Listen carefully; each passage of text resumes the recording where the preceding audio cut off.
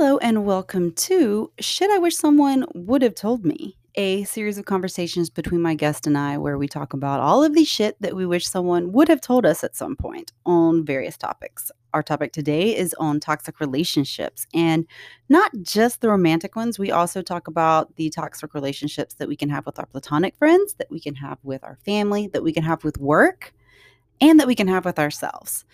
We talk about what a toxic relationship is, what some of the red flags are. We talk about our own insights and experiences. And we also talk about ways to overcome and why that can be so hard. Spoiler alert, it's not you, it is the way that your brain is set up. So may you find some comfort in that. This conversation today is with a very special guest. It is with Beatrice from the Cheating on Fear podcast. And so if you have not already checked them out, please make sure to do so as soon as you are finished listening to this episode. I will link them in the description. And these conversations, Shit I Wish Someone Would Have Told Me, happen every Friday over on Instagram Live. So if you want to be there for the next one, then do give me a follow at Soul Searching and Squats, because the times do change. And if you want to be there, I want you to be there. So make sure to also slide into my DMs and let me know what some shit is that you wish someone would have told you about something. The conversation today is an hour and 45 minutes, and it is juicy, if I do say so myself. I hope that you find some value in it. And if you do, please share with someone else that you think might also find value in it. Share this with your friends. And if you feel so inclined, please do give us a review. So without further ado, let's talk about some shit that I wish someone would have told me about toxic relationships. What up, what up? Hello and welcome to the second episode of Shit I Wish Someone Would Have Told Me. We're talking about toxic relationships today. So I hope you brought your blanket because it is going down. I'm going to be having this conversation with Beatrice from Cheating on Fear. And oh my gosh, she's already there. This is so fast. Hi, how are you? Sorry, I didn't even give you a chance. You are like ready to go. I was like, let's go at 11. It's 11:05, but we are here. And thank you. So for those that are watching that don't know who Beatrice is, she is the co-host of Cheating on Fear, which is a podcast that talks about, all things that we typically tend to shy away from and how to really embrace that and lean into that and lean into your power. And if you have not already had to listen, then don't deprive yourself any longer and make sure that you go and do that. Is there anything else you want to add about you or that? I think that is the best description of what we do I've ever heard. So thank you for that. And thank you for having me. You are so welcome. Thank you. You're looking radiant this morning. Thank you. I did put on some makeup for this. Nice. Thank you. You are looking radiant as always. So wonderful to see your face. Quick disclaimer before we dive right in, and that is simply that we're not medical professionals, and this is simply our advice, and it should be taken as such. Instagram is not therapy, and if there, is anything that you are feeling a need to talk to a professional about, please do so. So with that being said, we're talking about toxic relationships today, and my first question is, what is some shit that you wish someone would have told you about toxic relationships? Oh, wow. I've been watching your stories, you asking questions about what people are feeling about this. And I think when we talk about toxic relationships, people automatically go to romantic relationships. Yes. And I wish that someone had told me that toxicity is not reserved for romantic relationships. Yes. That there are also toxic friendships, toxic familial relationships, toxic work relationships. And those are all something that you need to be aware of and give yourself permission to limit and set boundaries on. Because I think that, especially with family and friends, I recently ended a multi-decade friendship, female friendship, and I am mourning it like a death. And I wish that someone had told me that it's okay, that there is toxicity in those types of relationships, and we need to be okay with ending those relationships, because I don't think we are. I think we We're so comfortable with ending romantic relationships that don't serve us, but friendships and family relationships that cause trauma and damage wherever it goes, there doesn't seem to be as much permission with that. I don't know how you feel about that. I think, thank you for sharing. I know that's like a personal story. And I think that what you said is so true in terms of mourning it. That's like the part that stood out to me, because I think we are in a society now where everyone's like, don't catch feelings, don't get too close, you're going to get your feelings hurt. And the act of actually, being all in and like feeling is something that people fear because it's uncomfortable. And I think that it's important that we do take the time to mourn these things, because it is a loss. And it is something that, at the end of the day was a big part of, our lives. And so I think just the way that I feel in terms of, it being okay to cut off a romantic tie versus a familial or platonic tie, I think in terms of the whole romantic thing is just different, like, period. Because we as a society, are conditioned that we need that partner in life. And that is like afforded all these different, like, attributes, if you will, like whenever you are in like that partnership. And it's as if the people in it are held in like higher regard, because it's like, oh, well, they're validated because someone else like is publicly with them, kind of thing, is like the way that I kind of see it. And so I think that people stay in relationships longer in those terms because of that tie. And I think that, or that ideology. And I think that, yes, it is permitted that we can like cut it off. But I think that ending any toxic relationship, ending any relationship, it can be really hard. And there's no like right or wrong way to do it. One of the things, so Alanis Morissette did like a podcast, and I don't know if she's still doing it, but like I love her. And it's one of our Canadian sisters. So I don't know what y'all are drinking up there, but like I need to bottle it and get some, because like, whoo! It was on her podcast that I learned about like conscious uncoupling. And I thought that was like the coolest concept. Are you familiar? I am familiar with that. I actually, that one of the things, sorry, I'll let you continue and then I'll. No, that was it. Why do you talk about unconscious uncoupling? Actually, I think Gwyneth Paltrow ended her marriage that way too, which I'm not a huge fan of hers, but I am a fan of conscious uncoupling. So why don't you tell people what that means? All I know about it, like I'm not an expert, but I just, from my understanding, what it is, it's whenever you and whomever is in the couple or the partnership, it's whenever the two of you kind of like how you started to like ramp up whenever you were dating, you like unwind to kind of like dissolve the relationship so that you can be like amicable and on good terms, but not in like a romantic capacity anymore. And I just thought that was like the coolest thing, because it's been my experience and what I've witnessed all my life, where you ramp it up like, oh, honeymoon phase, they're so great, blah, blah, blah. You get in the relationship, some shit goes down, and it's like, fuck you, fuck your family, fuck your friends. And it's this all out like brawl. And even if it isn't, it's very much like I don't talk to several of my exes. And I'm like, that's stupid. And it's not, so I don't want to say it's like, it's not because of me, because I'm very aware that like part of it is. But at the same time, before I even got the opportunity to really respond to our dissolvement, they like had removed me from social media. They had blocked me. And I'm like, what if we deleted all of our photos? And I'm like, dude, like, I mean, do what you need to do, but what is it? Like, I mean, and again, like, I'm all for, if that's what you need to do, like mentally to help you heal and process, go for it. And so maybe that's a blow like to my ego, where I'm like, couldn't we, like talk about this? Like, hey, I'm with someone now. they want me to remove the photos out of respect for our relationship, or like whatever it may be, like whatever the case was.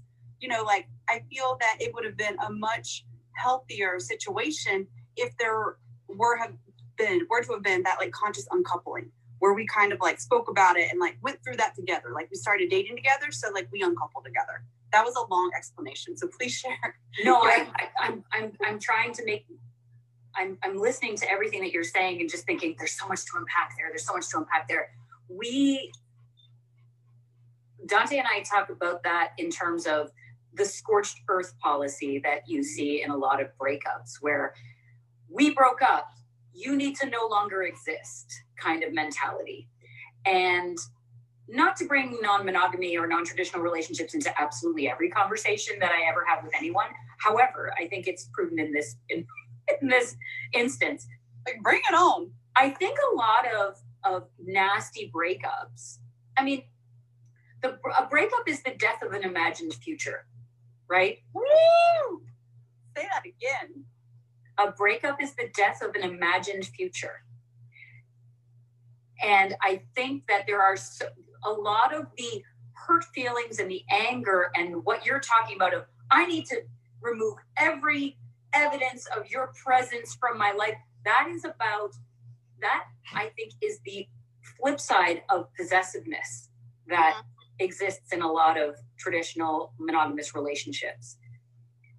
And what you see in the non-monogamous, non-traditional relationships is very similar to what you see in the gay community, where you find in the gay community a lot of people are friends with their exes or have good relationship with their exes, because if you don't, you have no one else to talk to. These communities are so small that you and there isn't that possessiveness of that person's mind. Now they're not. I have to pretend they don't exist. I can't imagine them with someone else. I can't imagine them enjoying themselves.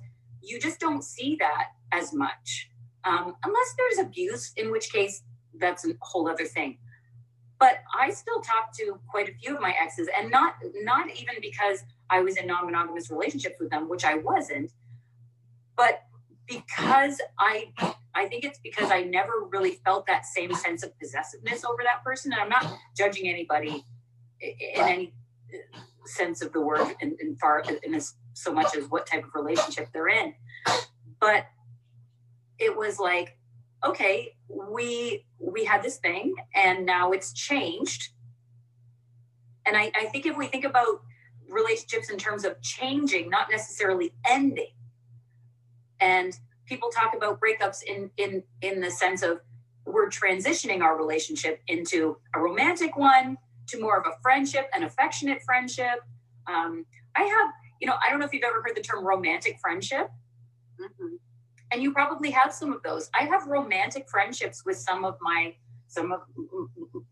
opposite sex, not acquaintances, but friends of mine. I have very close relationships with some of my exes, not sexual relationships, but certainly checking in on their life, asking how their relationships are going, having discussions about issues they might be having, issues that I might be having, because these are people that you presumably once loved. Where does the love go? Yeah. Carrie Bradshaw asked that question one time. Where does the love go? And I think people get so blinded by their hurt feelings and their anger. And you talked about right now, it's up, don't catch feelings, don't be vulnerable. You can't enjoy intimacy with another person unless you are vulnerable or unless you leave yourself open to that. And is pain the worst thing that could ever happen to anyone? Like, don't we all get through it? Of course we do. Do we have to change the way we look at that pain? Yes.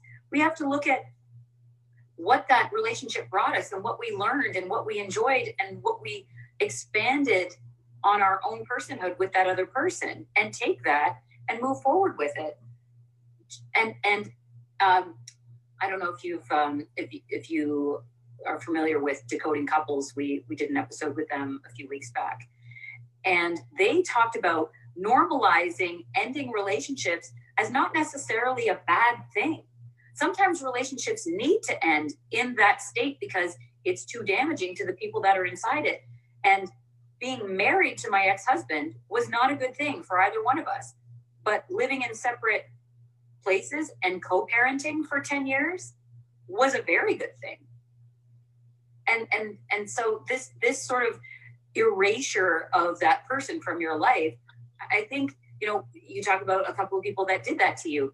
That just shows you, A, you did the right thing by ending that romantic relationship, and B, gives you an indication of what kind of emotional intelligence level you're dealing with at that point. And that, if people can let go of their possessiveness of other people and look at them as autonomous human beings, and you think about your time in a relationship as a time that you enjoy with that person and learn about that person and experiences that you have, why is it all, and people will say, oh, that was such a waste of time. Was it? Yeah, I think in my experience personally, no. One of them was like very short-lived, and so like, no, but so like, what? I was also kind of like, what was the point? Another one, I would not change. Sometimes the point is just sex, Jonna. Sometimes that's the point. And there's nothing wrong with that either. I said this was a therapy. This is therapy for Jonna right now. I'm not an expert. You should know that. I just a little warning for you, just a disclaimer. My past relationships, yeah. So everything, yes. My favorite, I think, thing that you said was about the erasure part of it, and like, let's normalize like relationships ending, because I think that, God, like, I think that there's such fear around it. And like you said, it's not like it's called like a breakup, like it's over, it's done. But at the same time, that doesn't necessarily mean that the relationship is. That means that it's evolving into like the next version of what it's going to be, just like we're all constantly evolving people. Oh, that's so beautiful. Yes. Sometimes you just outgrow people. Sometimes there's times in your life where you need certain relationships for certain reasons, and then you either outgrow them or they outgrow you. But rejection is a real tough one for everyone. Mm-hmm. Rejection is tough. Mm-hmm. Because failure is tough. It picks up that worthiness wound. Oh yeah. Yeah. So in terms of, so we took like a big turn to the romantic partnership side of it.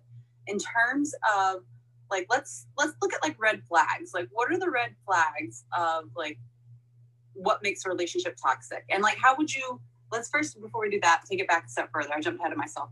How would you define a toxic relationship?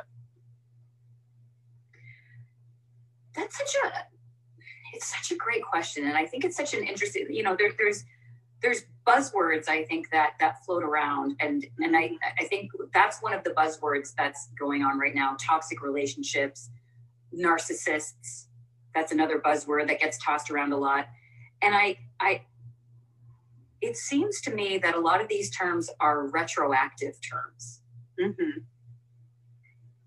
And any relationship can be toxic if it doesn't serve you anymore. Yes. And you continue to stay in it for the wrong reasons.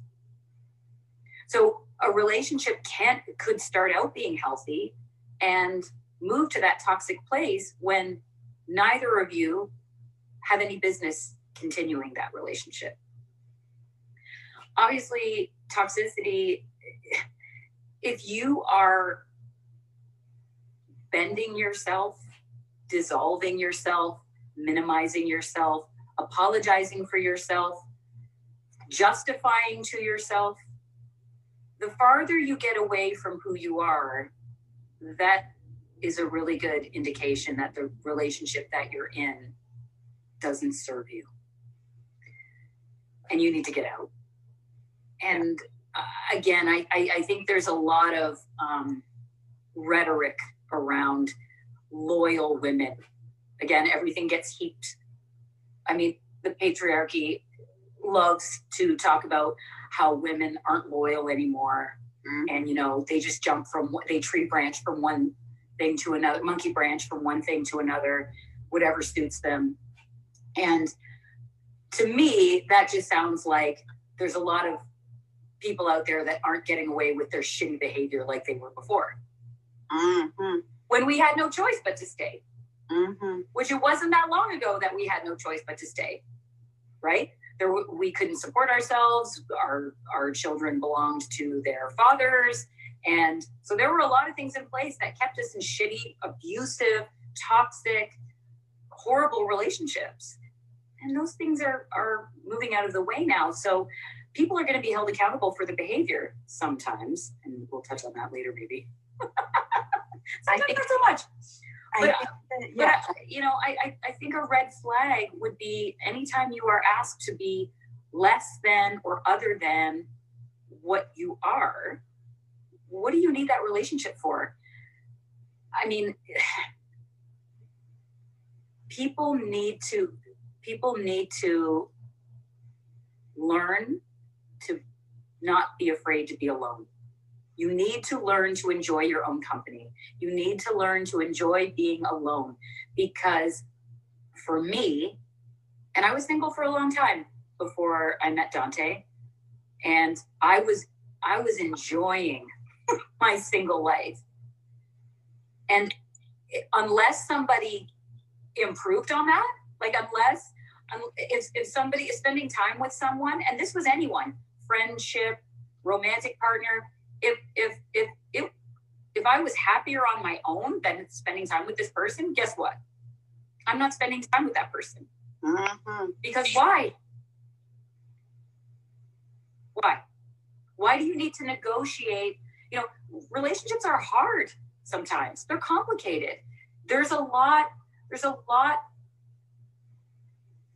of communication involved. There's a lot of components to all that. Why would you invest that if it's not even better than being on your own?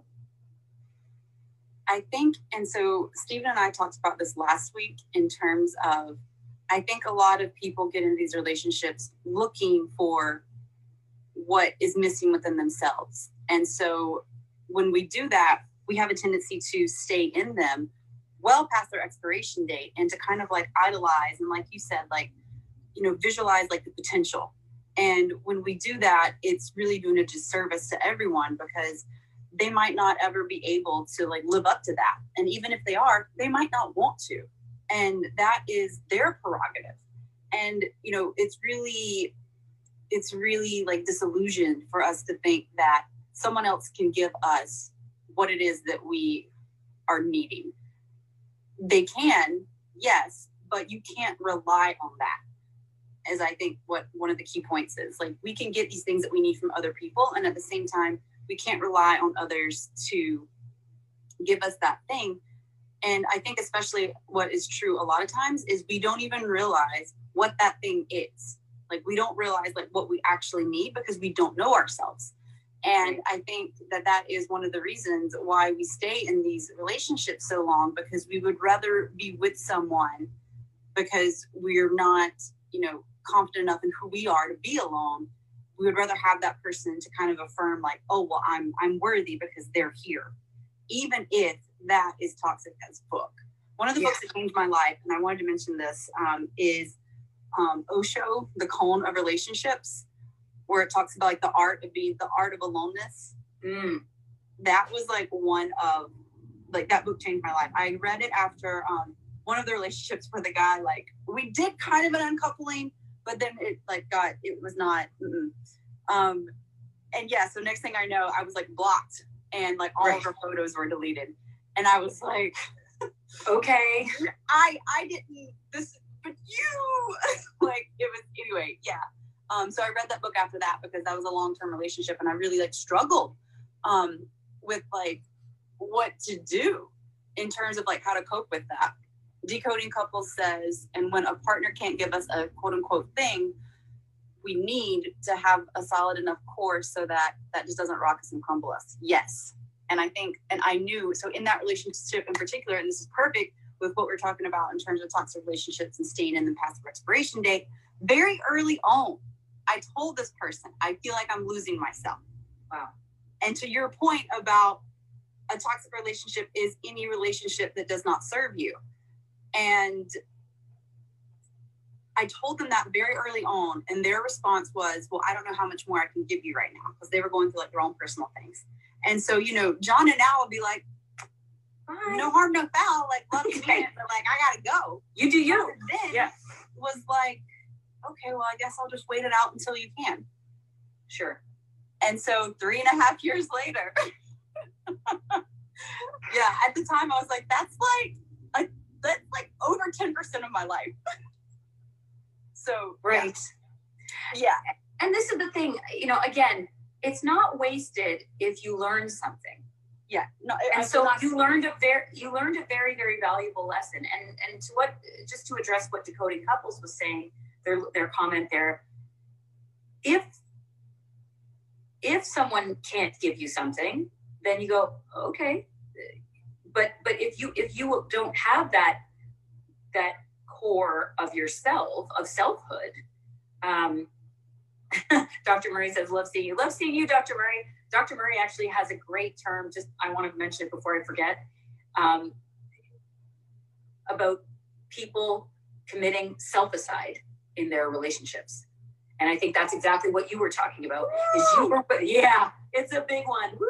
This is therapy. We do have doctors up in this bitch. all the therapists are helping us out today.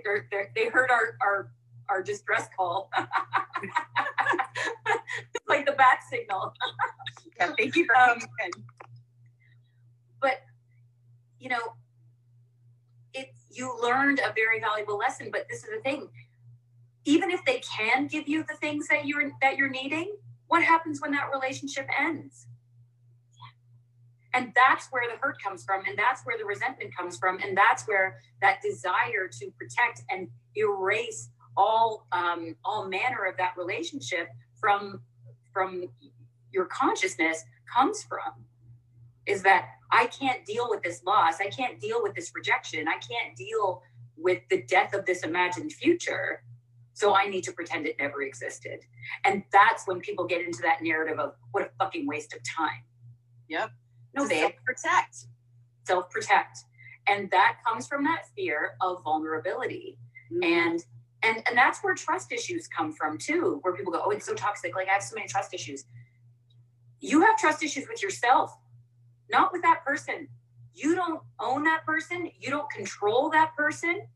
You don't have any say in what they do or how they behave, but you do have control over how you behave. The only person you need to trust in any relationship is you. You talk about staying in relationships far past their expiration date. You talk about that.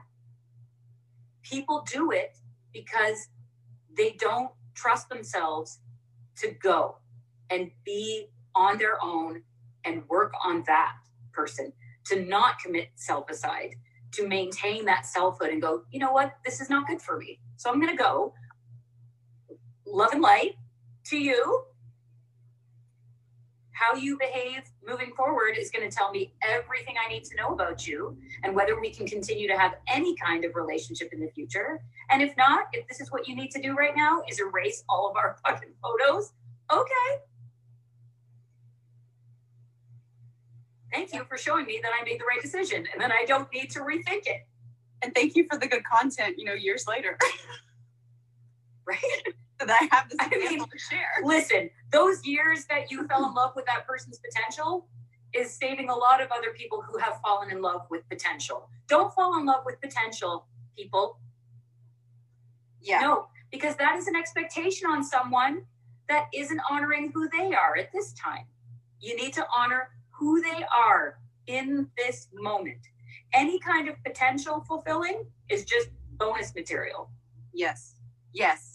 And one thing that I want to point out, we have a question after this, but one thing I wanted to point out, like, before I forget, is you said that, maybe that person can give them that, but like, the people usually are like, well, I have trust issues with them. Like, I can't trust other people, but like you were saying, that you can't trust yourself.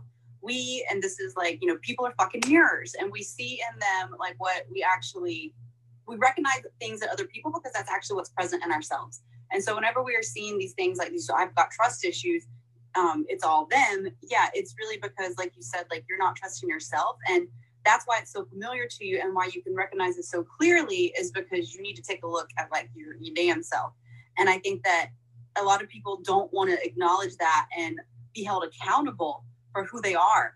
And so we distract with like, oh, like I just attract like assholes or like whatever the case may be, so that we don't have to look at ourselves, because we're so busy trying to like navigate all the outside stuff that we're actually bringing in, because we just don't take a pause to be like, oh wait, it's me. And so I think that that is something that, yeah. Yes to everything you just said. And you mentioned a term a little while back that I wanted to address again, is that worthiness wound. And trust issues, I think, circle back to that worthiness wound. Yes. That, you know, I can't possibly be everything to them. I can't possibly be enough for them. And those of us from the non-monogamy world go, no, you're not. You can't be everything to everyone. You're not enough for one person. There's lots of people that people need to meet all of their needs. Not one person can meet any one person's needs. Sorry to bust your bubble, but that's the way it is. Mm-hmm. And we're sold this lie of like finding the one. There's no one. There are tens of thousands of people that are perfectly good matches for you in lots of different ways and lots of different reasons at lots of different times. Right? Like when people go, oh, are you and Dante best friends? No.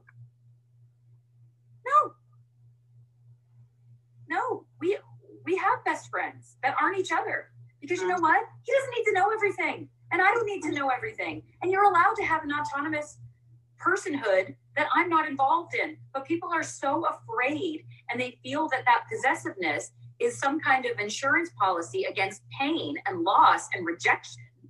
Ooh. Yes, drop the mic. Yes. It's not. So you need to be good with yourself, and you need to be so sure about who you are and what you want and what you don't want and what you will accept and what you will not, that you can walk away. And you can walk away before something gets toxic. Because again, I think that's a retroactive term that we use to justify ending a relationship. I remember there was a lot of judgment. I've been divorced for 10 years now. I can't even believe that shit. But there was a lot of judgment when my marriage ended. People would say, oh, I'm so sorry. They would say, you know, how are things? And I'd say, well, I'm separated. And they'd say, oh, I'm so sorry. And I would say, no, don't be sorry. It was my decision and I'm okay with it. And they go like this, oh. Oh, so I get it. You're a bitch. Is that you're like, right? The look of judgment and, oh, like you don't deserve my sympathy anymore because, you know, oh, you ended it. Oh, you're not a victim in this. Oh, well, fuck you then. And it's kind of like, you're not a victim either. We're all just fine. Thank you. Yeah. And people feeling that they had to choose sides. And both of us, my ex-husband and I were like, you don't need to do that. We're fine. Like this was something that was, we did an episode about this actually. There was a point where my ex-husband and I stood at a window in the courthouse to submit our divorce papers. And the person at the wicket, the clerk at the was like, wait, so you two are getting divorced? And we were like, yeah, because we were chatting about like his new girlfriend and how he was going to propose and all this kind of shit. And she was like, so wait, like you two are the petitioners? And we're like, yeah. Why isn't that a normal thing? Why does it have to be World War III over the last can of beans in the cupboard? Like, stop. Grow the fuck up. Yeah. It's damaging to you. It's damaging to your history. It's damaging to your children. It's damaging. Like, stop it. And, you know, I think that over the 10 years, I've spoken with many people who, once you've gone through a break like that, like a transition of your relationship, you can see it on people. You can see it on their face. Mm-hmm. And all you have to do is go, hey, okay? And they'll start, because it's like, yeah, give it to me. I can see it. I can see it on you. I can see it on you. Give it here. Everybody treats it like a tragedy. Everybody treats the ending of a marriage, of a relationship, as a tragedy. And oftentimes it's not. It's just something that isn't working anymore. And everybody involved is getting hurt. So you know what? Let's stop. Let's stop it before it gets to that point. Yeah. Right. But I was amazed at the level of judgment that would get hurled in my direction because I chose to walk away from a relationship that was not just hurting me, but hurting him, even though he didn't see it at the time. And he acknowledged it. When we were at the courthouse that day, he said, I wanted to say to you that I understand where you were coming from now, and you were right. I wasn't happy, even though I had convinced myself that I was. And that must have been really, really hard for you to do that, to be the one to pull the pin like that. And that acknowledgement from him allowed a relationship to continue, right? Like there's so many people that can't talk to their exes for whatever reason, but his acknowledgement of that must have been really fucking hard for you because he was really angry and there was all these hurt feelings. And that acknowledgement was like, okay, now our relationship is at a different place. And I think if more people could just acknowledge, yes, you know what? It wasn't as good as I thought it was. And you did the right thing. And that must have been hard. And I'm sorry that I put you through that. Why is that so hard for people to do? I think so. Ashley and I had a conversation about like how you're caught blocking your inner bad bitch. And it was by, I love that. Your ex did, in terms of trying to convince ourselves of things when we know that's not true. Like he said, he tried to like tell himself that he was happy. And I think that like a lot of us do that. And I think that we do it because oftentimes the tolerance of what currently is takes less effort and is more comfortable than changing something. It's easier. Like one of the reasons I think that I stayed in that relationship so long is because we lived together. We'd been together for a long time. It was going to be a big deal when we separated. Like you said, people act different. We were like integrated at that point. We would have to move shit out. We would have to move apartments. And so it was kind of just easier because we weren't like having like all out like brawls every day. It was just that this wasn't really serving either one of us, and it wasn't really broke necessarily, but we just kept on keeping them. Let's ready to answer this question we have here? Yeah. All right, so what have been some of the most helpful tools for you in recovering from toxic relationships? I apologize for the delay on that, but yeah, I feel we segued right into that. Okay, you go first. Okay, so most helpful tools. That book really helped in terms of, because it's the art of being alone, or the art of aloneness. And it really talks about how like, I think my main takeaway from that, there were several, but I have it somewhere, but like there's tabs all up in it. It's right there. I'll grab it in a second. All the little flags. There's a million. I'll grab it in a second whenever you're talking, because it's literally like, I can grab it. So my big takeaway from there, and one of the things that helped me, is recognizing that like if you're not happy, then chances are that other person isn't happy either, right? Because like I said, we're mirrors. So we recognize like what's in ourselves and like, what's in others, because like it's in who we are. And so recognizing that like the other person probably isn't happy either is key, because if you love them, why would you want them to continue to be in a relationship with you? And I think that was probably my biggest takeaway, because I was like, yeah, why would I want them to be there? Like, if they don't want to be there, like I'm withholding them from their happiness and being their best self. And why would I want to do that? I wouldn't want someone to do that to me. And so having that realization really, really helped. In terms of one of the other things that was really helpful for me, you said this earlier, spending time alone and figuring out like reconnecting with myself and doing things that I wanted to do. And I think, with anything, we will all want to operate kind of like on an even keel, like level of equilibrium, right? Like there's some highs, there's some lows, but for the most part, none of them are too extreme in either direction. And when we do that, I think that it's easier for us to navigate those really shitty things whenever they do happen, because we don't put so much emphasis on like the really happy things. We don't hold them to this like high esteem. It's like, or this prestige. It's very much just something that like, yeah, like this is true too.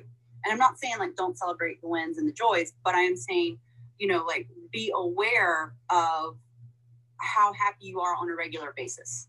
Because whenever we like hold so tightly to something outside of ourselves to bring us joy, then that's us giving our power away. And that is us looking at that external validation to make us happy instead of recognizing that happiness is how you approach things. And, you know, joy comes from like within like who you are. And if this isn't something like, there are levels to it. So I'm not saying that you can like read a book and like, you know, write a journal prompt and like, I'm good, I'm changed, I'm transformed, I'm healed, baby. No, this has been like years and it always will be an ongoing process. And so I'm not saying this to be like flowery. I'm saying this to be like, this is what I found to be true. And it wasn't overnight. So those are the things I have to say. So what about you? What have been some of your most helpful tools? Yeah, I mean, yes to all of that. And I think everybody's journey is to, oh, she's gone to get the book. Get the book.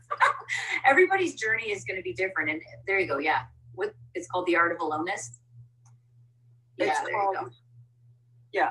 The love, freedom, and the loneliness, the cone of relationships. But like, look at all these tabs. I love that.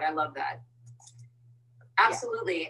I mean, to your point, learning about who you are and what it is that lights you up, focusing on that is important. I would add to that, really diving into questioning and or rejecting the notion of a couple of things. One, that you need to have a romantic partner to be valid in this society, that you can choose to be single and that is totally fine. Nothing wrong with that. And I find especially there's some vitriol thrown at women by pieces of shit in the manosphere who are like, oh, y'all are like, oh, I don't need no man until you're 38 and you decide you want to settle down and now you've hit the wall and nobody wants you. And you're like, to that I say, go fuck yourself, with love. But actually without love, just go fuck yourself. But I think the rejection of the pressure that is put on people to couple up. The world is built for couples right now. And that's okay. But I think that so many people, like you were talking about, that path of least resistance, where it's just easier to be coupled than it is to be alone. And how much is your inner peace worth? Is it worth the extra surcharge to travel alone? Yep. Is it worth the extra, trouble it takes to make sure that you're safe when you're alone? Yep. It's worth all that. Because if you are Sarah Silverman has this great bit about, movies have ruined love for us because it posits that we are little broken halves walking around waiting for our other half. And she says, I work very hard to be a whole person every day and I want you to come whole. And she's like, I realize I just said come whole, but anyway. But the idea is the same. I don't want to date a half a person. I don't want that. I want an entire person. I'm an entire person. The other part is the idea of the one. I think a lot of people stay in relationships. I know this friend of mine that I had to end the friendship with, she put up with a lot of garbage in a lot of horrible relationships because she would refer to this person as her forever guy. So if this is your forever guy, you're going to put up with all kinds of behavior, like him coming home hammered in the middle of the night after fucking around on you and pissing in the corner of the room because, he's your forever guy. And you don't even get me started. Okay. Because he was her forever guy. And that was what love was, that's what you do is you support your forever person. Fuck that noise. Hells to the no. No. And that is toxicity. when you will put up with all manner of bullshit because you think it's a personal failure if you leave someone that treats you like that. And I think that's been kind of a bit of a running theme this week. Mm-hmm. Yeah. But but just, those are the tools. Those are the tools. You are enough all on your own, and there are lots of people out there for you. So get the fuck out. Those are the tools where you're like, I don't put all my eggs in that basket. Right? And I'm not saying that I'm not all in when I'm in a relationship. Oh yeah, I am. But it doesn't diminish me in any way if that relationship needs to end. So that's the answer to the question. Anyways. I think that was a great answer. Yeah, and that was a great question. So thank you, Decoding Couples, for that. Yes, great question. If anyone else has any other questions, pop them in either the comments or use the little question mark bubble, and we'll tell you what we think. I think that, first of all, you said peeing in the corner. Did she clean it? Who cleaned it up? Okay. I think if I'm in a relationship and we like are under the terms of like, this is a monogamous thing, and you are cheating and then peeing in the corner, I'd be like, you need to call that person to come over here and clean that shit up, because yeah. And my forever person will become my March 26th person, 2001. Real quick. Yeah, bye-bye. Yeah, it's great. It was great. It's crazy shit. I'm just saying, it was just an extreme example of... That was a good one. Of, all manner of shit that people will put up with, because it's, in their mind, it's better than being single. What? Being single is amazing. And if somebody can add something to your life and bring something to your life, that's also amazing. If not... Yeah. I don't know if you want to talk about like the shit that's going on this week. I don't know if you want to address that, or if you... We can. Yeah, you mentioned that had been like a running theme, because so far, just to touch base, we've talked about what a toxic relationship is, what some of the warning signs are, which anything that makes you feel less than.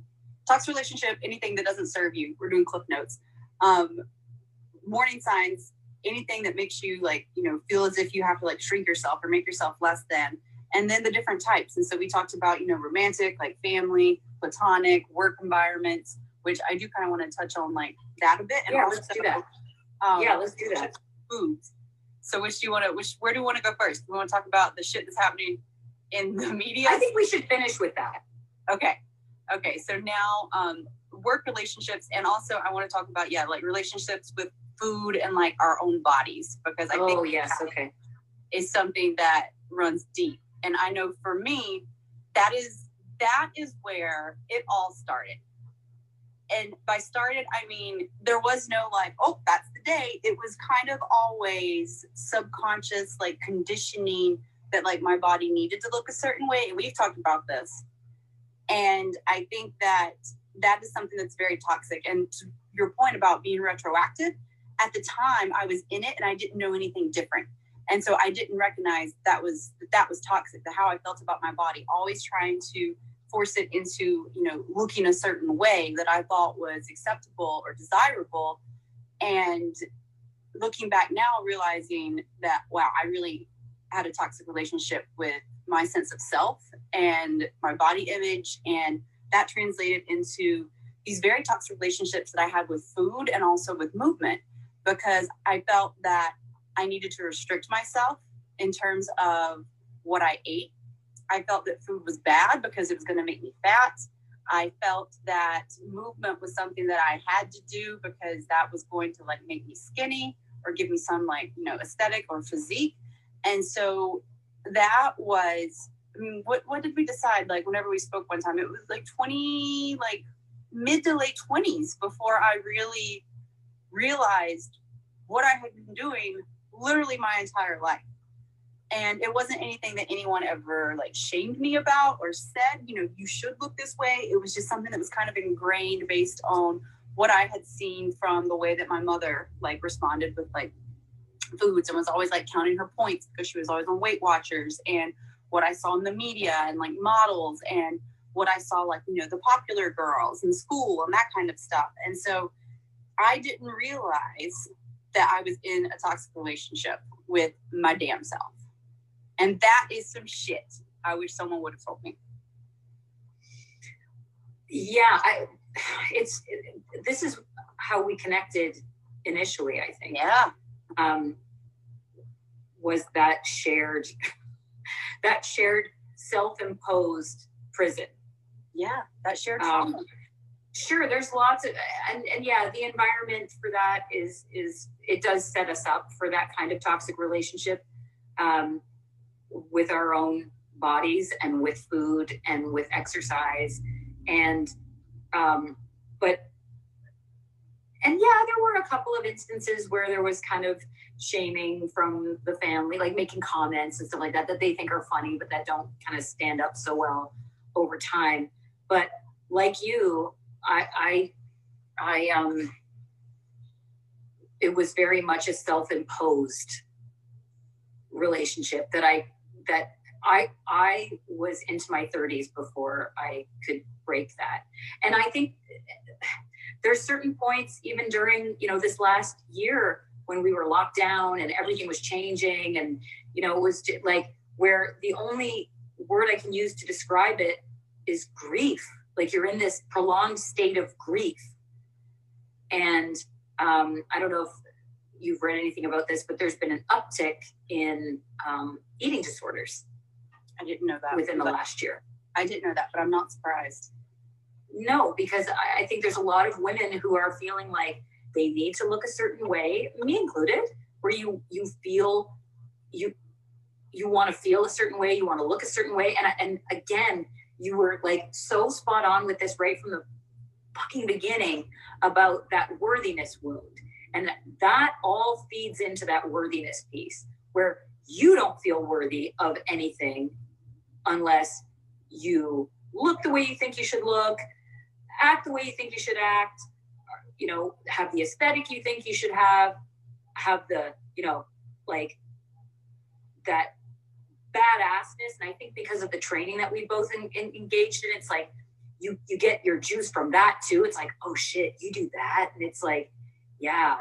And just allowing yourself to move into another direction from that too, where it's like, this is part of my personality. No, it's fucking not. It's a fucking workout modality.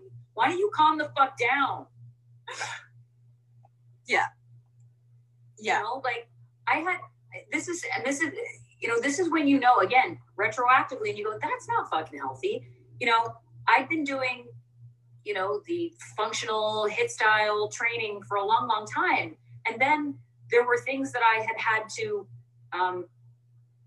substitute for my jiu-jitsu training that was coming up very similar to that. So I was like, well, I don't want to like do this kind of training and then weight training on top of it. It looks just like it, except with a kettlebell. So I think I'm going to change the way I lift. And it was almost like this little, like, what are you talking about? How can you change your training modality? Like, this is who you are. No, it's fucking not. It's the way in which I pick up shit and put it back down again.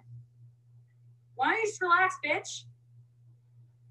Right? So sometimes when that toxic relationship comes from within, that's a fucking Jedi mind fuck for sure.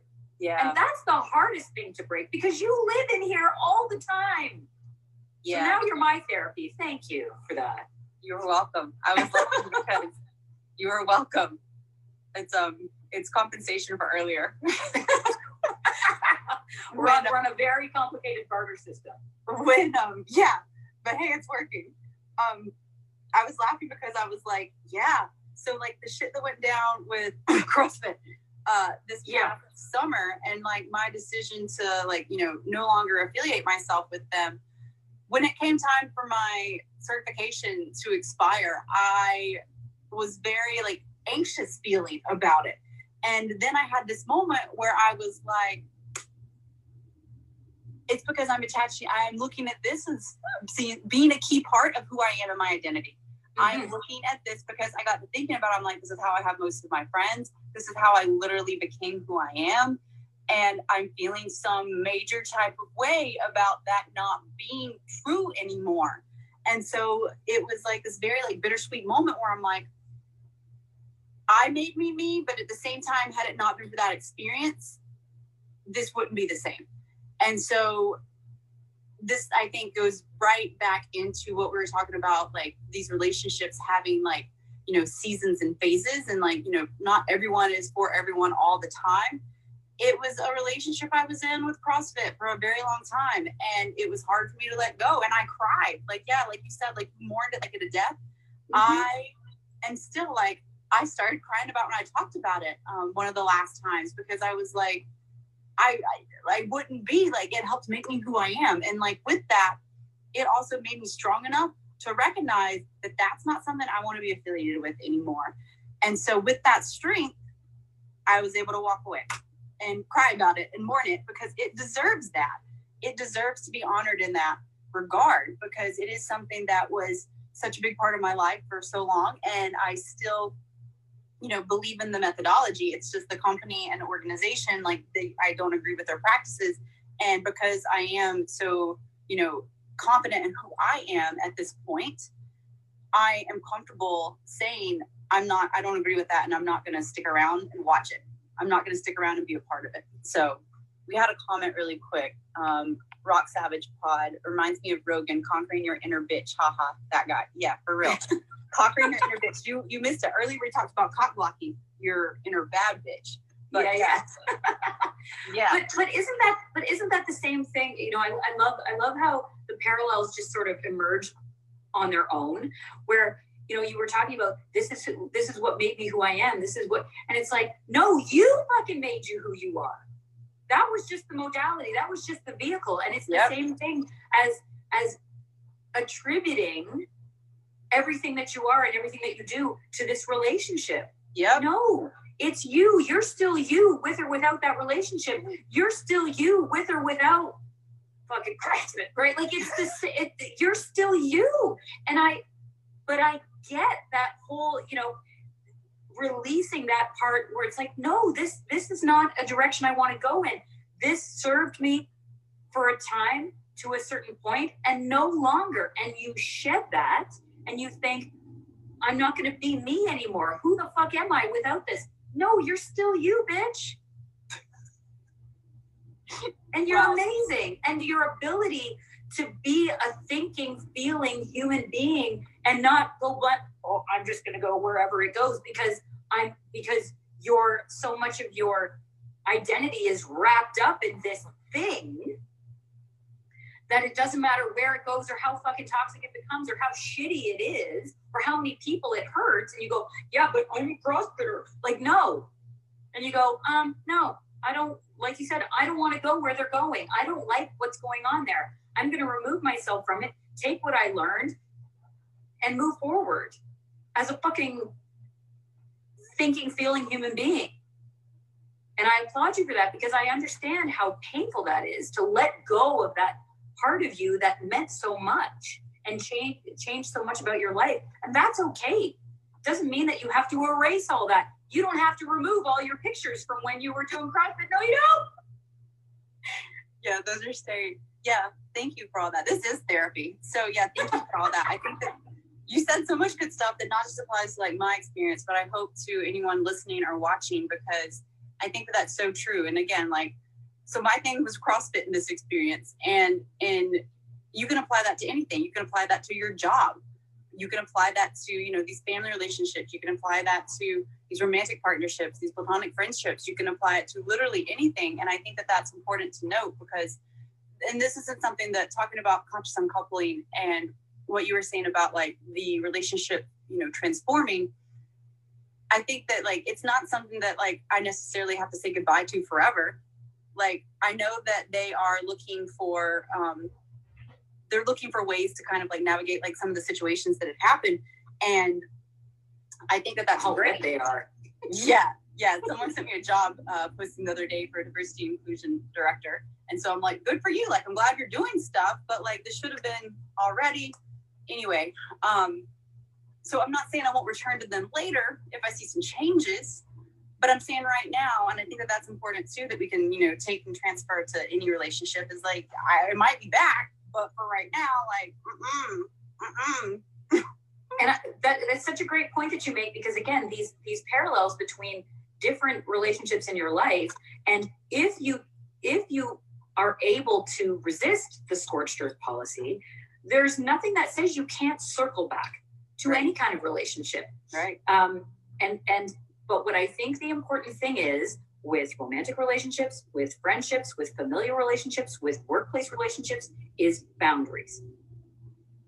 Boundaries for yourself, boundaries that I will not go beyond this, but with that thought of, if I see change, I'm going to leave that open. And if you set everything on fire, you're not going to be able to do that circle back. Right. And you don't know when and how people will re-enter your life for whatever reason, right? I have left that friendship open. She knows that if she needs my help, I will be there. But for right now, I can't be in her life, because I can't stand and watch what's happening, because there's been too many rescues from burning buildings that I can't do it anymore. And so, because it was bad for me. And so with all of those types of relationships, you need to have those boundaries and stick by them. And that is a very strong sense of self and selfhood. Now, with work, that is a whole other fucking realm, because I think people are learning a lot more about what work actually means and what they need to do and not do because of the events of the last year. Right. I've been in my job for 13 years, and right now it is a toxic dumpster fire. And you are seeing how people are getting treated, and you go, oh, hell no. And you need to, unless you are working for yourself and doing your own thing and going above and beyond and doing all the things that you need to do because it is working for yourself and it's your own thing, organizations don't give a fuck about you. Human resources isn't for you. None of that shit's for you. You are replaceable in any workspace, not in your house or in your world. You are irreplaceable in your world. You are replaceable in any workspace. And I think that's something that everybody needs to keep in mind when we're looking at the toxicity of how you are treated as human capital. I think that is completely different from every other relationship that we're talking about today. Your relationship to your job and your self-identifying as your job or with your job, that shit has to stop. Yeah. Because organizations don't give a fuck. They do not. They have their own, I don't know if this goes back a few years. There's a documentary, it's quite a few years old. It's called The Corporation. Mm-hmm. And it's a fantastic documentary if you're ever like having trouble going to sleep one night, or if you're feeling too happy. But there is a part in this documentary where they compare a corporation to a psychotic individual. And there is parallel after parallel after parallel after parallel. Psychotic individuals don't give a fuck about you. They only care about preserving themselves. Mm-hmm. And so I think we've all learned a few lessons in the last year about work-life balance, about preserving your mental health and self-care. About what's important, like your values. About what's important, yeah. And where you are replaceable and where you are not replaceable. Right. So I just wanted to speak very briefly to that type of relationship, because I know a lot of people suffer a lot in toxic work relationships and in jobs that they give far too much of themselves. And I'm not saying don't do a good job, absolutely. But again, to quote Dr. Murray, committing self-aside in service to your job or your organization, absolutely not. Yeah, thank you for that. I think that's very important to note, because we want to like do a good job. That's like, for sure, have like autonomy like in ourselves. And so whenever you're given like these companies are so strategic and about like how much freedom they give you to kind of like feel like you're doing your thing, but it's really serving their bottom line ultimately. And so it's kind of like a mind fuck. Like it is a toxic relationship if you don't like detach from it, like you were saying, and just look at it as like, I'm going to do what I need to do to get my paycheck and like go home. And I think that that you so spot on with everything you said, and like what we have learned over this past year with how disposable we actually are, and how we can actually work from home after all, and all these other things. And that they said were impossible before. Right.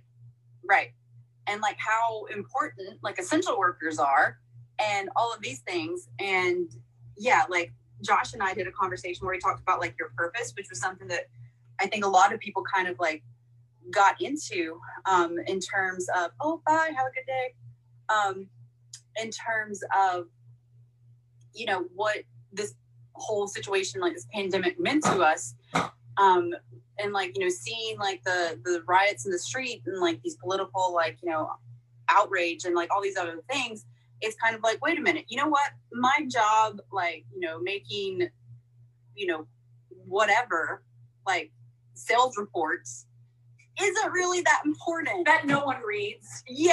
These TPS reports aren't really that important in terms of like the grand scheme of like humanity. And I think that was a rude awakening. I think that was very uncomfortable for a lot of people because like you said, they had no other option. And I said this to someone the other day that they said that they're an extrovert and like this was really difficult for them, not being able to like be around people.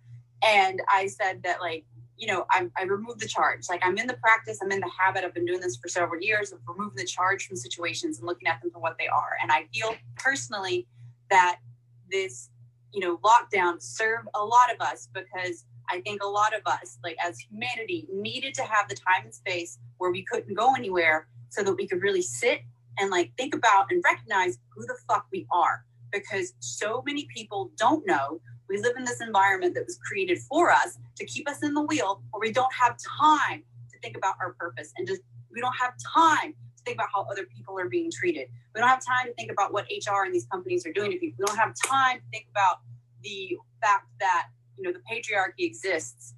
We don't have time to think about the fact that there are racial injustices. And since we were all sitting at home on our asses, glued to our phones because we were like, I don't know what to do, number one, because we don't have hobbies anymore, because we don't have time for it. We saw things that made us very uncomfortable and that we felt some type of way about. And so it was a matter of figuring out if you're going to do some shit about it, or if you are going to kind of like turn the other cheek, like, oh, I don't know, like unblock, like hands off, like, well, that's not me, I'm not doing it, like, and not take responsibility for it. And so hashtag not all men. Yeah, hashtag not all men. Oh, Jesus. And like the all lives matter bullshit. I'm like, that's not, no one said they didn't. Like, so yeah, I think to your point about, I went way off on a tangent, but to your point regarding, it's great. Thank you. To your point regarding work specifically, I think that, yeah, that is an important thing to note, that like, yeah, obviously you need your job. Like the way the world's set up, like you got to pay your bills, like you got to keep the lights on, you got to pay for water, even though that's like the most abundant resource until we polluted it. That's a whole nother topic for a whole nother day. You got to pay for things. And so I get it. Like, I'm not saying quit your job if it makes you unhappy, but I'm saying I think, I don't want to speak for you, but to your point, detach your ass from it. Like, that is not you. That is not who you are. And start looking at some other things that actually fill you up. Because the only thing that job's doing is keeping your pockets from empty. Because let's be honest, you're probably not making a shit ton of money there. Because that's the way they set it up. Mm-hmm. Rick Riggs has a great comment there. A lot of people think they are their work because they don't actually know who they are. Yep. What can people ask themselves to help understand who they really are and what's important to them? Great comment and question. Yes, great comment and question. So do you want to go first or want me to? Okay, I'll go. I think that a lot of us engage in this kind of fantasy conversation, right? What would you be doing if you didn't have to work? Mm-hmm. What would you be doing? And I think that's, you know, people people need to think about that you can identify, you can do a job and do it well and like it without it becoming your identity. And I think that's something that I fell into because my job is very emotional, and there's we call it heart work. Okay. And it's very easy to identify with that job and make it a huge part of your personality. And when the bottom fell out this year, it was a whole other mind shift and paradigm shift about what this job actually is. And am I willing to commit self-aside for it? Am I going to allow it to rob me of sleep and peace and physical health and like all of those things? And you go, fuck no. And it's not that I don't care about my job. It's not that I don't love my job. I absolutely do. But it occupies a space in my life. It's not my whole life. Right. And I think what you need to ask yourself is, what am I willing to give to this here? Am I willing to sacrifice all of these other parts of my physical and mental health for it? No. And I don't think anybody should do that for any job, right? I'm like, because you're right. It's a way to line your pockets. It's a way, this is how we have to function in the world, such as it is. And that's great. And if you love your job, you're very lucky. And if you're paid well for doing something that you enjoy, you're super duper lucky. And I don't subscribe to the whole, oh, if you find a job you love, you'll never work a day in your life. That's fucking bullshit too. Of course you're working. Even if you have something that you love, it's still work. It's still not, oh, I don't have anything to do today. It's not the same. But a lot of people, I think, had to reevaluate their identity. Yeah. Based on how their jobs changed. And you said something so important before about, extroverts and how we all like to self-identify in all these little compartments and all these little pigeonholes. Well, I'm an extrovert, so like, check on me. You need to sit with that. You need to sit with that and look at that. And I'm not saying that things aren't helpful. Like, and we all, that's so Leo of you to say, oh, well, I'm an Enneagram 8 because that's just the fuck how I am. And like, I mean, I understand our desire to fit into all these different things that explain our fucked upness to ourselves. Why can't you just accept that you're fucked up and you need certain things on some days and other things on other days, and that's all okay? Because your ego, your worthiness wound, that would mean accepting that you're not perfect and admitting it and being accountable for these things that, we look at as like a shadow part of like who we are, shadow cells, if you're in like to the esoteric kind of like terminology. And so, I think that's why. I think in terms of, was there anything else you want to say on that? I did kind of jumped in, my bad. No, you're good. I was like, this is why, I think. But the question was,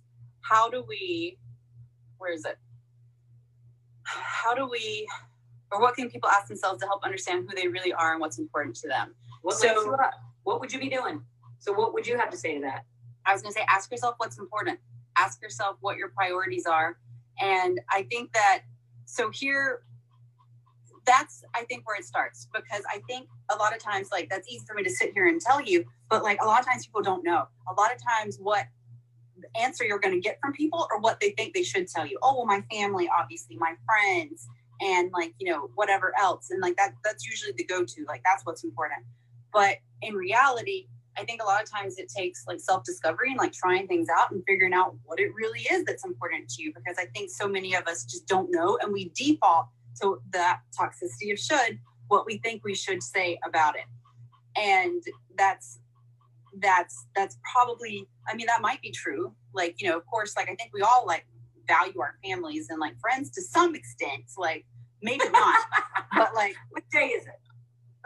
Yeah. Like, but there's, that seems like a very like, I mean, like a very superficial kind of like basic, for lack of a better term. Like, I don't mean to be crass in saying that, but that's just like, duh, right? Like, duh. And so it's really a matter of like what, like getting clear on like your purpose and like what your message is. Like, what are you here to fucking do? Mm-hmm. And I think that another way to approach that, instead of just like, oh, well, let me think. I think that like my family and friends, what really pisses you off?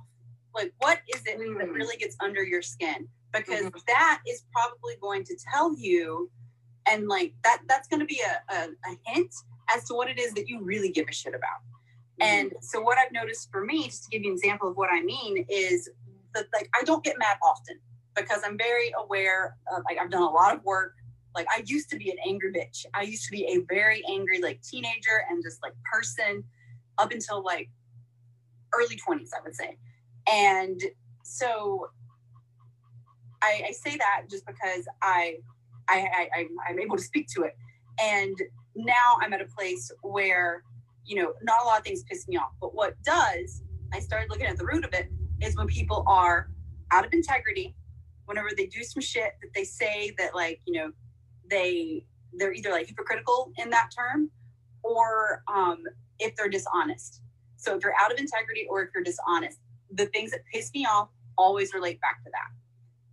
And like unfairness, which relates back to being in integrity, right? Like justice. Yeah. Yes.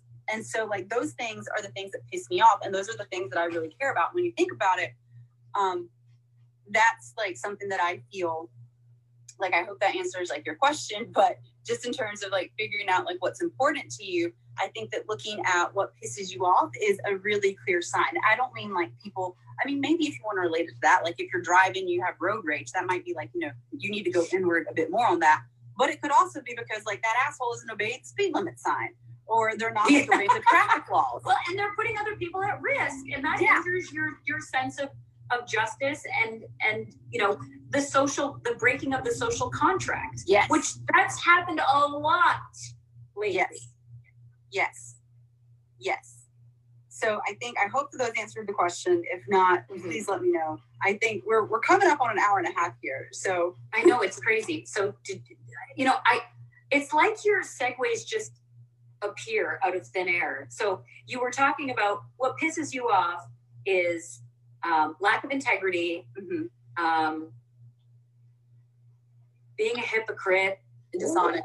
Yeah. Dishonesty. Has your sense of justice and integrity and honesty been injured this week, Jonna? So, I mean, not as much. So I think, but that's none of my business. The whole like social justice thing, I don't mean thing, but like the whole like movement has like really done like a number to me and like my mental health, and like just from like a humanity like stance. And I've really like latched on to this whole Derek Jackson situation this week, because I feel like it's not funny, but I was gonna say it's not funny. Like I'm not like, I don't find pleasure out of other people's hardships, but I think that it is funny just because like it's lighthearted and like these memes are great. The memes are so good. But for those of you that don't know, so Derek Jackson is a relationship guru, and he has been for like a long time. He's got like 1 million some followers, and he is very adamant about preaching about monogamy and talking about like bringing like, you know, God and spirituality into it, like doing what's right. And come to find out, having threesomes with God. That's that motherfucker was cheating on his wife, like with a lot. Yeah, with multiple people last year. And so, yeah, there's been like a lot because he got found out. I don't mean to interrupt you, but I'm going to interrupt you. Yeah. I was checking stuff as late as this morning that there are several women. One of them became pregnant late last year, November, December. I didn't know that part. Yeah, she's a doctor, apparently, and has this beautiful home with these white pillars in the front of her house.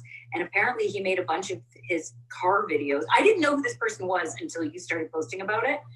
And lately it's, and all this week it's been like, bring it. I just want apparently a bunch of these car videos that he made with all these white pillars in the back was this bitch's house, where he would like do videos about monogamy and proper relationships or whatever in front of his mistress's house. Like, what?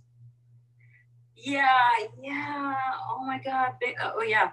It just gets worse and worse and worse for this guy. And I guess what the first thing that I attenuated to was the apology video that you posted, where his wife is sitting there looking like a hostage. It was like he walked into the kitchen and was like, babe, we're going to do this thing, okay? Give her a minute, please. Did you see? Give her a minute to like... Go ahead. Give her a minute. There's so many TikTok videos of like people dressing up like his wife and just being like, babe, like blink twice if you need help. Like it's insanity. And she has now doubled down on her standing next to him, talking about like the army of God and covered in Jesus' blood, and she's gonna it's like, what? It's gone so far off the deep end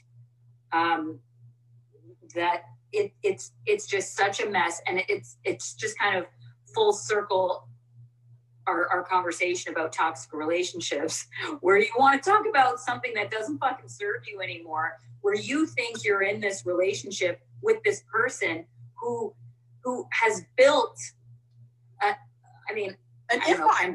Empire is probably a grandiose term to use, since I've never heard of this person, but an online empire about preaching something and giving other people shit and passing judgment on their relationships and the way they conduct themselves. And meanwhile, this is how you're behaving. Listen, I think I said this to you. Be a cheating piece of shit if you want, but don't fucking tell other people not to do what they want to do if y'all are doing what you're doing. Yeah. Like, do what you're going to do and shut your fucking mouth about it and keep it. Do not embarrass this woman on a global scale because you need to feel better about whatever it is you're doing. And you are in self-preservation mode. And now this woman has been victimized again to save your sorry ass. Yeah. And the clapback, especially from women and women of color, I would almost say I feel sorry for him. I don't, but shit, it is really, really something to watch unfold. So yes, I think yes to all this, and I think that this talks, or to take it to toxic relationships, like you were saying, it's kind of like, and this is a great like segue for this. How do people get out of them, and why is it so hard in terms of like when you're in it? Because like you said, and I want to point out, so Stephen said this on one of the talks that we had, that whenever people apologize, whenever they make an apology, that's not for you, that's for them. That's for them to feel better about what they did. So his video was for him. What needs to happen, if you truly feel sorry, is you need to seek forgiveness, and you need to, we need to see some change behavior. So it's not the apology, it's the asking of forgiveness and, actually doing something to demonstrate that you have changed that behavior. And also to acknowledge the damage you have caused. Yes. To that injured party, which was also glaringly missing in that video. You're right. That was a masturbatory act. Yeah. I posted a Hey, Damn Shame. We're gonna please tune into Damn Shame podcast tonight, live on YouTube at 8 p.m. because she's talking about this too, and I cannot wait to hear Kiki's view on this. So, oh shit! I can't wait! I'm so excited. But I'm talking about Derek Jackson and that train wreck. Yeah. But you're right. I mean, I'm not here for apologies. I'm only here for changed behavior. And other than that, get the fuck out of my face with your I'm sorry. Mm-hmm. Because that was the other thing that I saw this morning, that he was still seeing this woman, this woman that apparently became pregnant as late as March 18th. That was last week. That wasn't even last week. That was like a couple of weeks ago. I fucking cannot. Yeah. Okay. Yeah, the video, I posted a parody video that was really funny where it was so good. The woman sits down and she's like, "You look kind of nice. Should I change it?" He's like, no, they're not here for you anyway. They're here for me. It was brilliant. It was brilliant. Yeah, I posted it. It should still be up on my stories if anyone wants to watch it. Yes, here for the change behavior. So with that being said, we're coming up on an hour and a half. Let's wrap this up. No, I know. I can go on forever, but I know that like people have things people to have do. shit to do. People have shit to do. Yeah, People have lives. Some shit we wish that someone had told you. Y'all are trying to do some shit. So, okay, how do you leave a toxic relationship? Because I think, you can tell the red flags. Like, if you don't feel like yourself and if you feel like you're shrinking yourself, that's a red flag that feels unique to everyone. But like, how do you get out of it, and why is it so hard? How do you get out of a toxic relationship? I'm supposed to do that in a minute. I mean, we can take longer than a minute, but no, it's just that's a hard thing, right? Like, I mean, you need to set up a support system. Yep. You need to acknowledge to yourself that this is the right thing for you. You can't go back and forth. You need to, if you're going to end it, and don't go back. You need to be sure this is what I'm going to do for me. Set yourself up for success. Prep your support system, friends, family, activities. Your new routine. Acknowledge. What's that? Your new routine. Your new routine.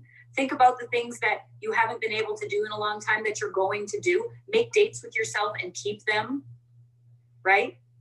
And acknowledge that you're going to feel pain, and that's okay. You're allowed to feel pain. You're allowed to feel bad.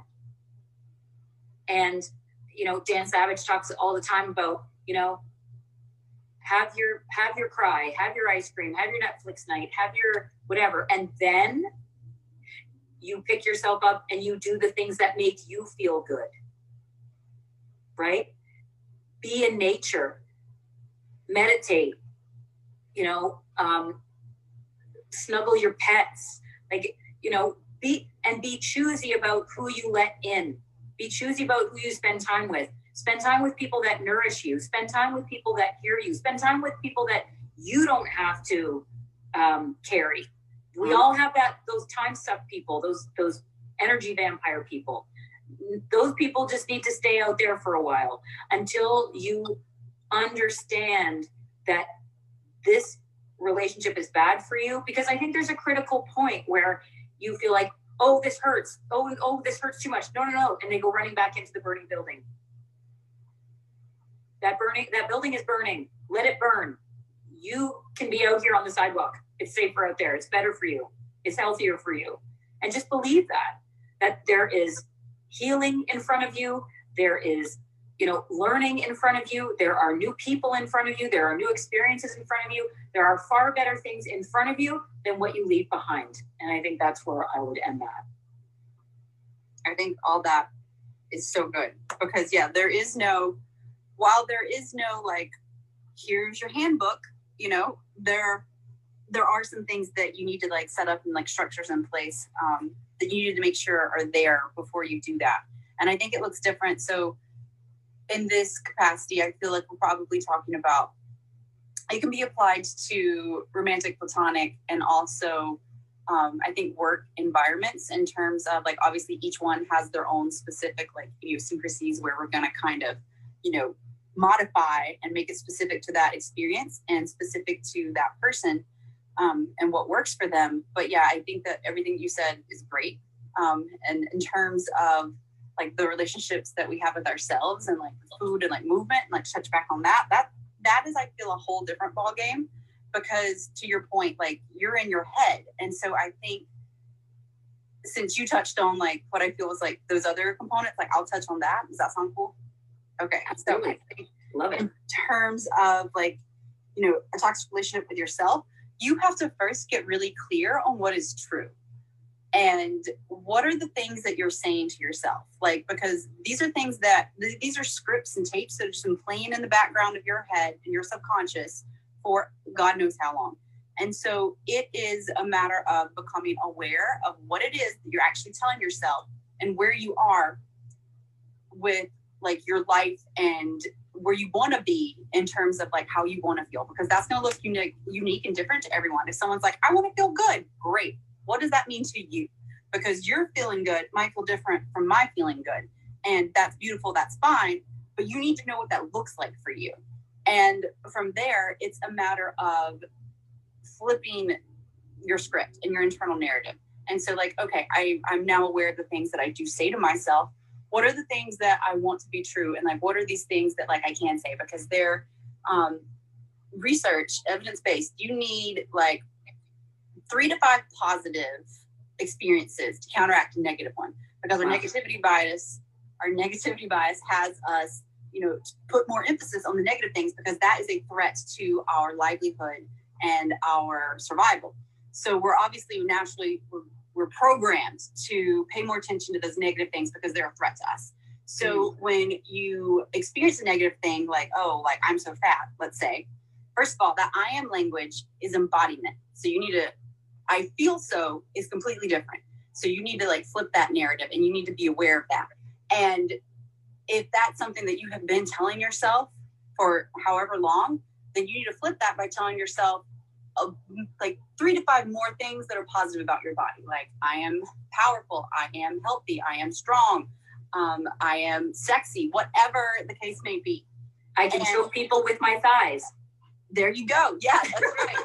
And like my body is a weapon, like all these different things. And so I think that is, you know, key in flipping like your relationship that you have with these inanimate objects in terms of, you know, food and movement. And I think a lot of times I spoke to this briefly about how like I thought movement was something that like I had to do and I hated it and I'd run on the treadmill and do the elliptical because I didn't know that there were these other things that I would actually enjoy, because I had never, you know, no one ever told me that you should go out and try them. Like I didn't know that, you know, it would not only, you know, be serving as like an exercise, but that it would also be creating new neural pathways in my brain that would then make me, you know, curious about other things and expand into other areas and just like ripple out and literally change my life. And so I think that is some shit that I wish someone told me. Steven and I are going to be talking about that later. But yeah, I think that those are things that are imperative whenever you are coming to a conclusion in terms with like, you know, hey, like the relationship I have with my body is toxic. What can I do about it?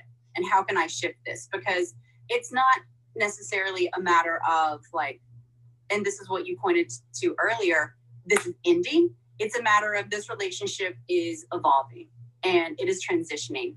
And so you're not stopping one, you're taking what has been and you're using that experience to make better choices moving forward to get you where you actually want to be. But first you have to recognize where you are, where you want to be. And then that's whenever you start to look at all these other things that like go into how to make that happen.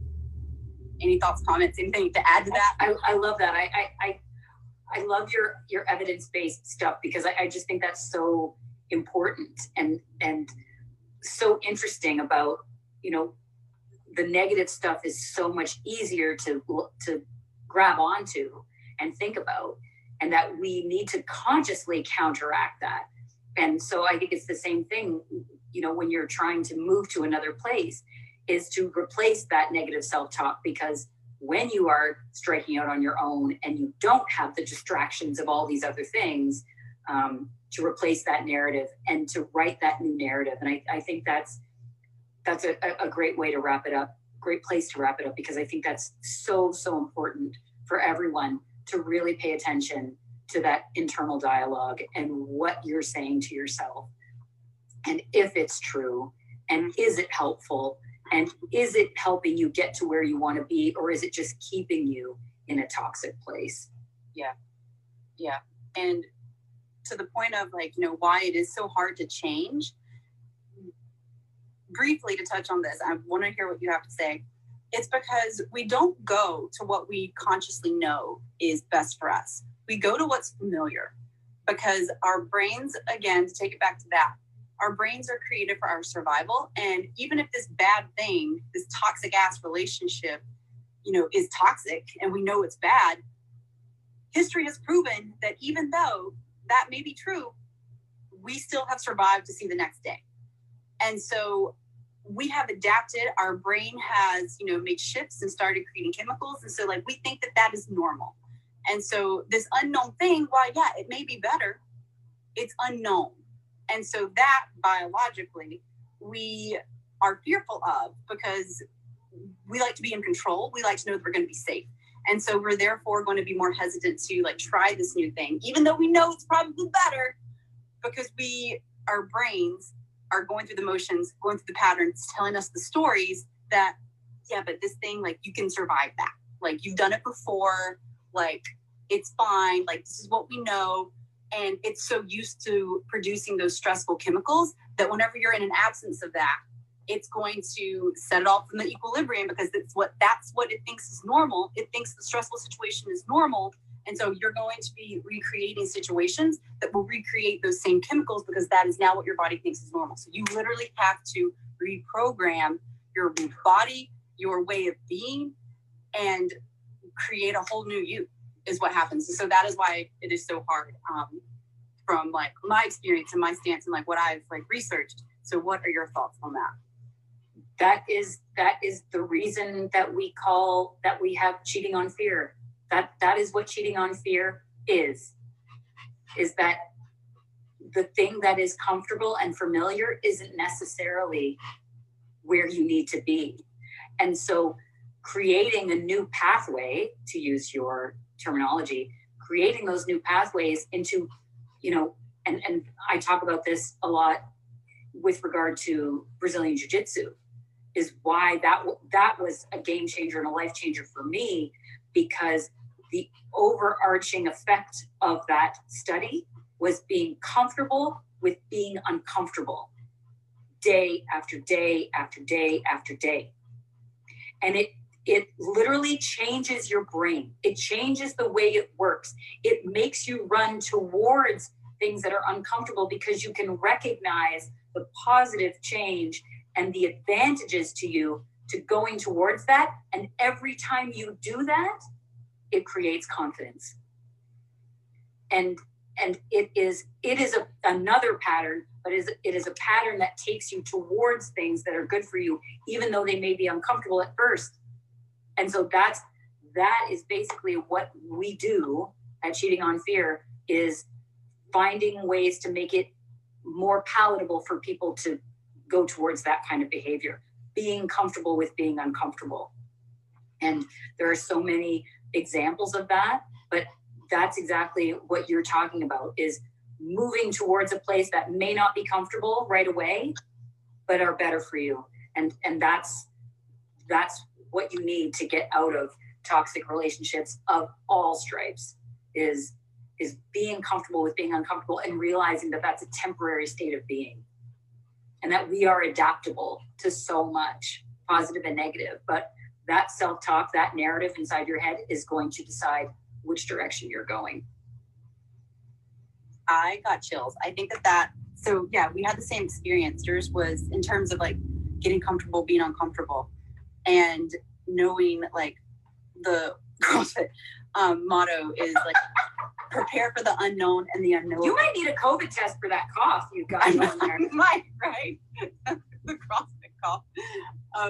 Prepare for the unknown and the unknowable. And that is something that I found, I don't know how to put this into words, but exactly what you said about being uncomfortable, because we live in a society that is built for comfort. And so many people shy away from that. And one of the things that I recognized after I had been doing CrossFit for a minute was that, yeah, it was really hot. There was no AC, or it was really cold. It was really hot because I'm in Florida. But being uncomfortable in that capacity, you then recognize and get a better awareness of what you are capable of, standing up to, and what you're capable of going through. And that's something that when you first work out, your heart's beating really fast. You don't know, oh my God, like what's happening? Your stress response is going off. And so it's a matter of, continuously doing that so that you learn more about your body and you learn more about who you are. And like to your exact point, like you said it so well, I hope I'm not like taken away from this. But in terms of doing that repeatedly, you are in that controlled environment, setting yourself and your brain up for instances when that happens outside of that controlled environment. So you're better able to respond to these situations because your body recognizes the elevated stress response. And so you because if you think about it, when you start to work out, start to breathe heavy, your heart starts to pound, that's the same reaction a lot of times that you have whenever you are faced with like an uncomfortable situation. Someone's like, hey, we need to talk. Same situation, right? Your heart starts to pound, you kind of start to breathe, like you feel that feeling in your gut. If you are more, aware of what that is like, then you're going to be calmer in your reaction because you've been experiencing those same sensations in that controlled environment when it comes to fitness, and for you, Brazilian Jiu-Jitsu, and for me, the CrossFits. And so that, I think, is a really beautiful place to end because, I'm not saying that is like the end all be all, but I'm saying that whenever you put yourself in situations where you test your limits, you get an awareness of what your limits are, and you keep doing that until you figure out that you are limitless, and until you realize that. And that, I think, is some shit I wish someone would have told me. Chef's kiss to you on that one. Yeah, absolutely. I love that. Thank you. You brought it out of me. Thank you for creating the circumstance. We're a good team. Yeah, we are. All right. So hour and 45 minutes. Any closing thoughts? Anything else you would like to say? I don't want to stop at this party, but I mean, I think we've been here. I think that's a good place. That's a good place. Limitless. Let's leave it there. All right, cool. Well, thank you so much. As always, check out Cheating on Fear. Anywhere you like to listen to podcasts, I will make sure to tag them in the description here. They're also tagged in the title. Make sure that you run, do not walk, or I guess like finger tap over to their podcast and hear what they have to say. And we will see you next time. Thank you so much for being here and having a conversation. This has been nothing short of magic. It made my Friday. Love to see you. Thanks so much. All right, thank you.